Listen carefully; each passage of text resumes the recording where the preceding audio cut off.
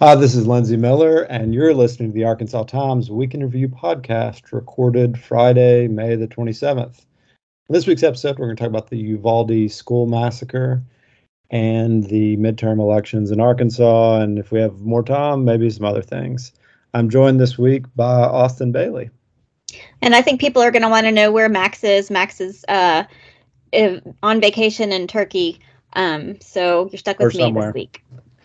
And for several future weeks, probably. Correct. We'll see how this goes, though. Right. You may not want to do it ever again. Right, or I might not make the cut. All right, well, let's talk about the big news event, biggest news event of the world this week, and that, of course, was just the terrible Uvalde massacre of 19 school children and 2 adults, and then it was concluded with the death of the shooter, who's an 18-year-old.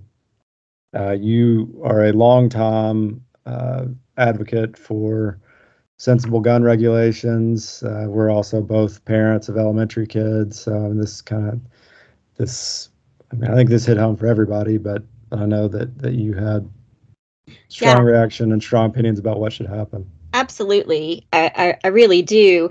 It's been pretty fascinating to watch the reaction, and it's, there are all these moving pieces, but, we see it over and over that as soon as this happens, gun rights folks, the NRA, politicians who are propped up and supported by gun manufacturers swoop in with red herrings. Ultimately, the red herrings. Mental health is the most common one, although it's not quite as popular as it used to be. But I did hear French Hill offer that up as a possible cause. And I've heard a lot of that on NPR, and mental health is absolutely important. Bullying is absolutely bad. But I think these two things are really unrelated. I think mental health is a constant the world over. And guns are what make us unique and what make us vulnerable to tragedies like this. So that's popping up. But then there are a couple of other things that are kind of new this time that I've been interested in hearing about and kind of disgusted to see. I think that I've heard, I think it was mainly Ted Cruz and maybe Kevin McCarthy talking about doors, that maybe doors are what we should focus on to prevent school shootings, that maybe we need to have just a single entry for schools.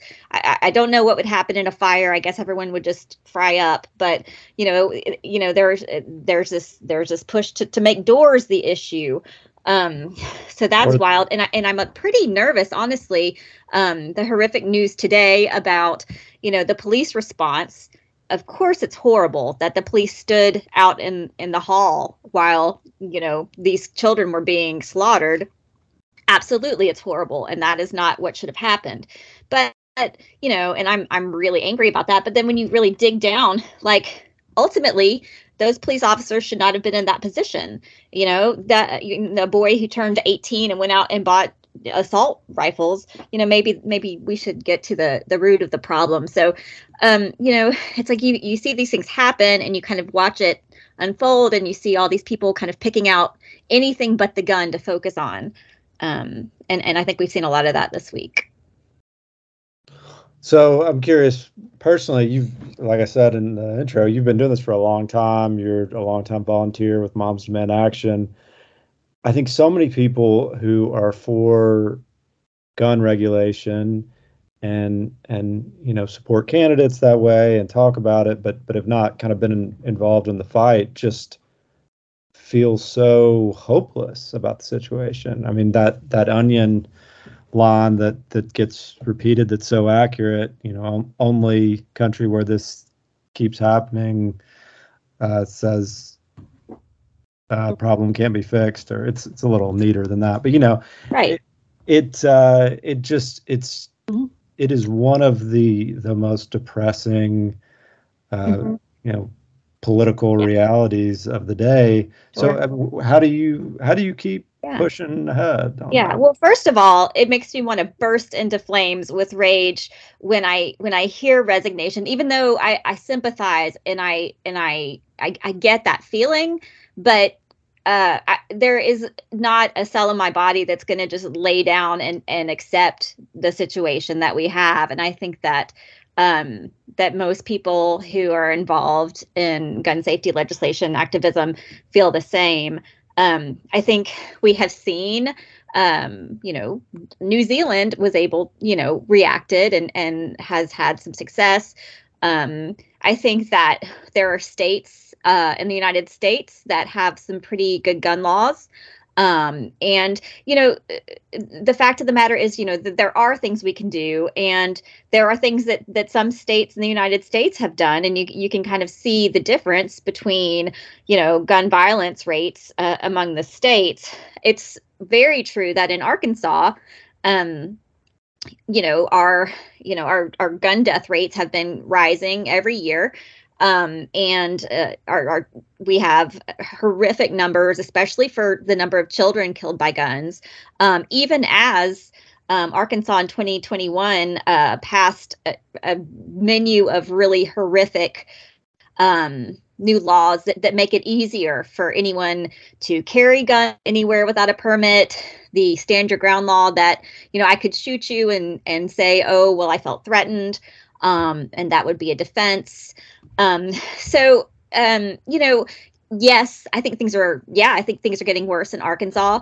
I think that there are places where things are getting better. I also think one thing that we're seeing today is that at the NRA convention, people, Greg Abbott backed out, Dan Crenshaw backed out.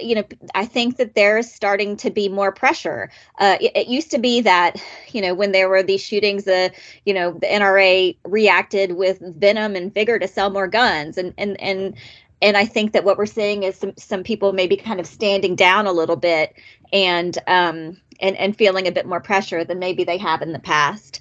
And so, I'm hopeful about that. And regardless, there's no way that gun safety advocates are going to give up on this. Yeah, perhaps this one could be different because often the reaction, the kind of reflexive reaction from the gun lobby is, oh, we need more armed security. We need to battle big guns with bigger guns, and the Uvalde Police Department was heavily funded relative to the rest of the government.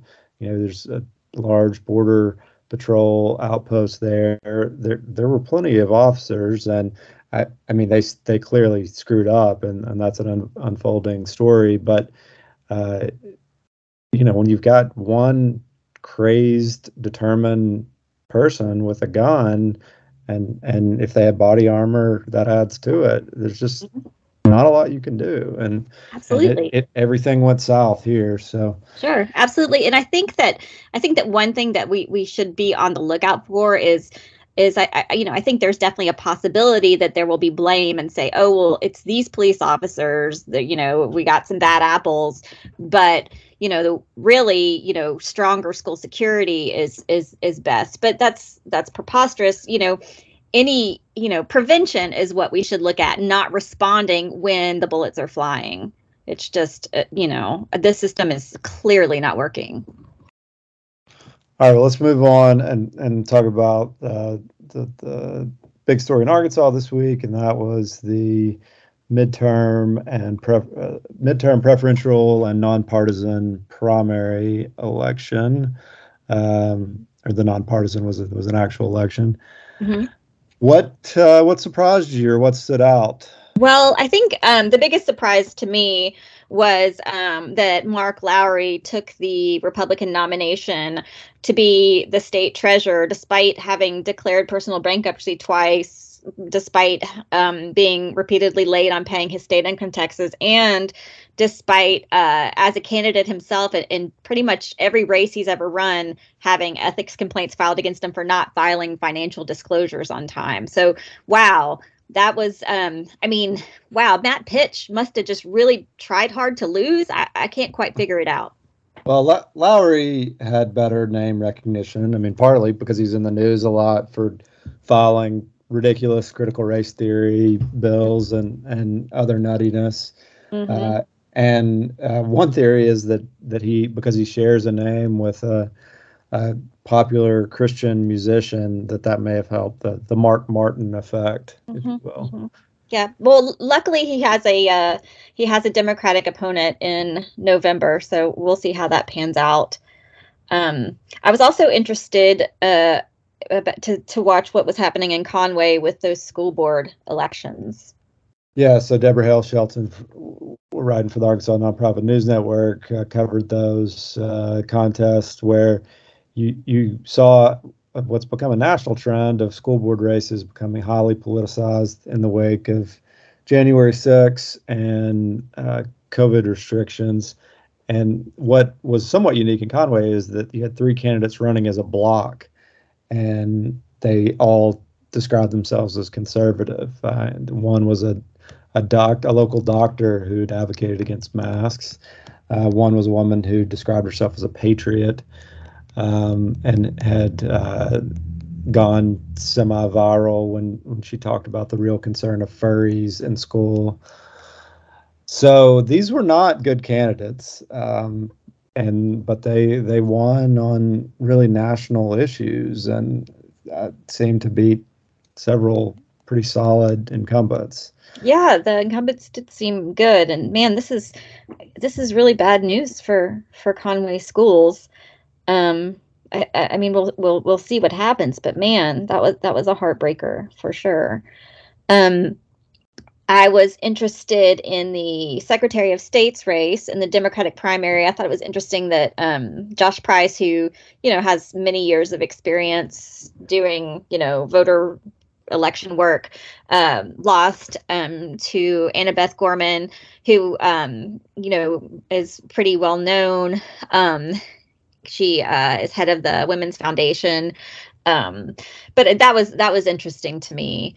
Um, so Yeah, that I think that this it's possible that could have been just an instance of uh, Democratic voters who did not have much information on the campaign, on the candidates, just opting for the woman. yeah, I mean, I hear I don't know her, but I hear she's great. So like, sounds good.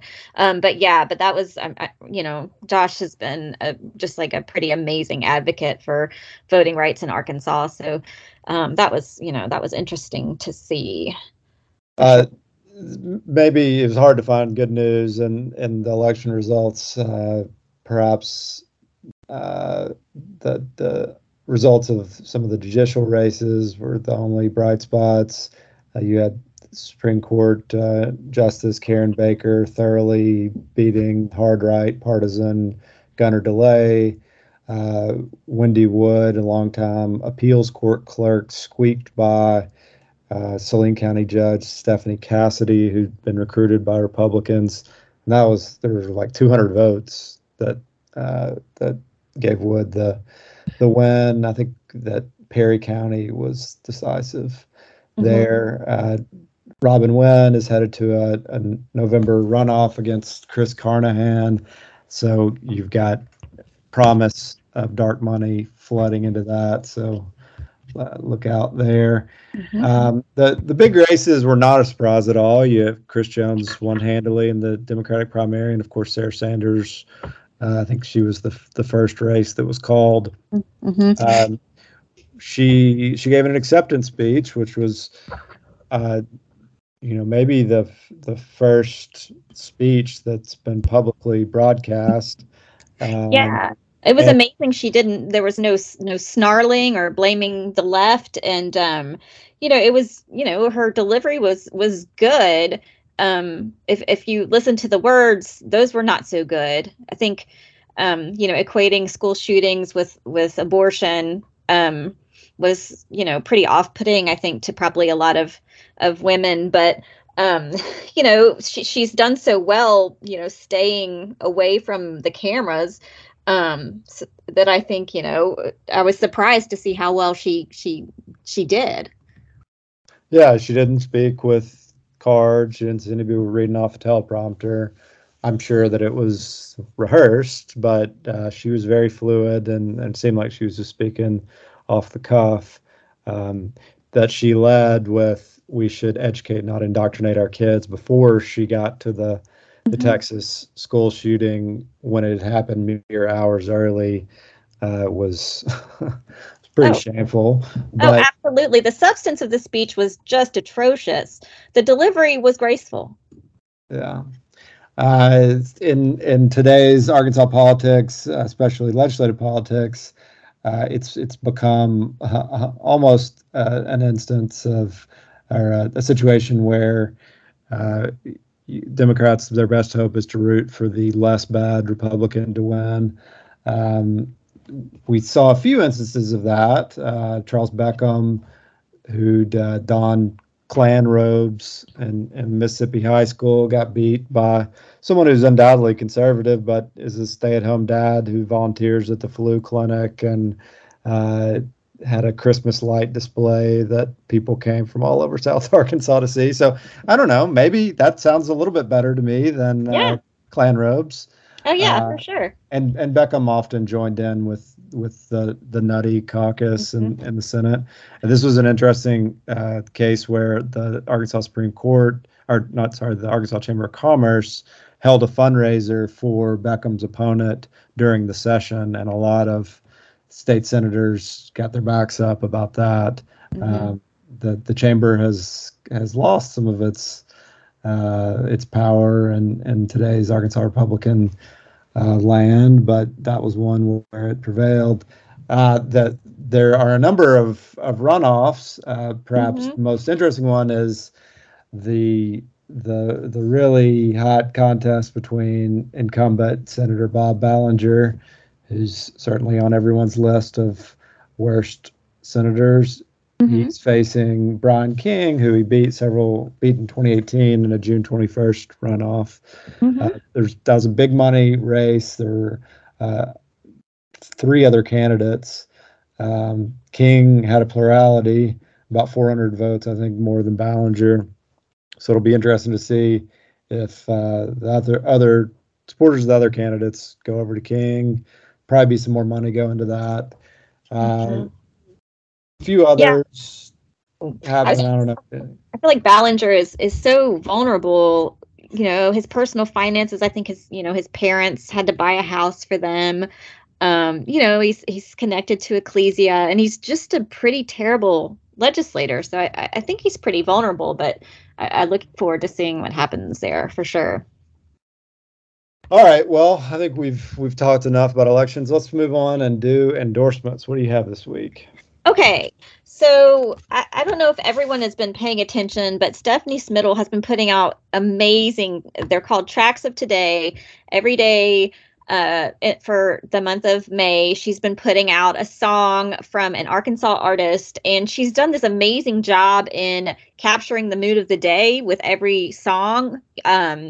There are she's on days that the news is absolutely outrageous. She has some like screaming songs, she has some sad songs. It's really fascinating. She's really been able to convey the mood every day, so people should check those out. Today's track of the day is from the Screaming Moms, who were the first uh, live band that I ever saw. They played my fifth grade school dance. I think they were in eighth grade at the time. It's a band led then and now by Isaac Alexander, the prolific literati musician, and a bunch of guys he went to high school with, including his business partner Rob Bell. So if you're a fan of Isaac's or like kind of funk rock, check it out, Screaming Moms.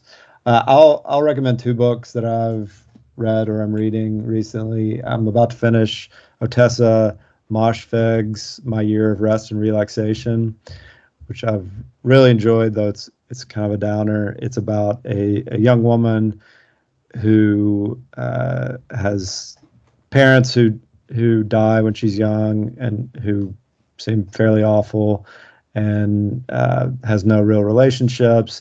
Is kind of a terrible person, but in a delicious sort of way. I mean, she hates everyone and is funny about her hatred. but she's so disaffected that she decides, and she's inherited some money, so she decides she's going to take the year off and try to sleep through the entire year, and finds a psychiatrist who will prescribe just a medicine cabinet's worth of sleep aids. That sounds really great, actually. And hijinks ensue. So it's set in 2000, and I believe it ends September 11th or thereafter. And so there's some kind of commentary about the end of American exceptionalism. I think that's happening, but it's a really fun, quick read. And Moshfegh is a very talented writer. She's got a new book that comes out later this year that's set in the Middle Ages. She's doing that Lauren Groff. Okay. Of it, I guess. So I'm excited about that. Other book that I really liked, I've lent to you. I don't know if you started it. Is Mrs. Bridge by Evan S. Connell. It's a book that he wrote, I think, in the 60s, one of his first books, and it's set in, I think, around World War II in Kansas City. It's about this well-to-do housewife who has 3 kids and a lawyer husband who works all the time.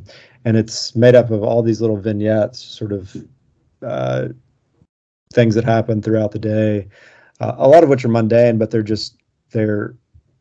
Connell has such an eye for humor and observation, and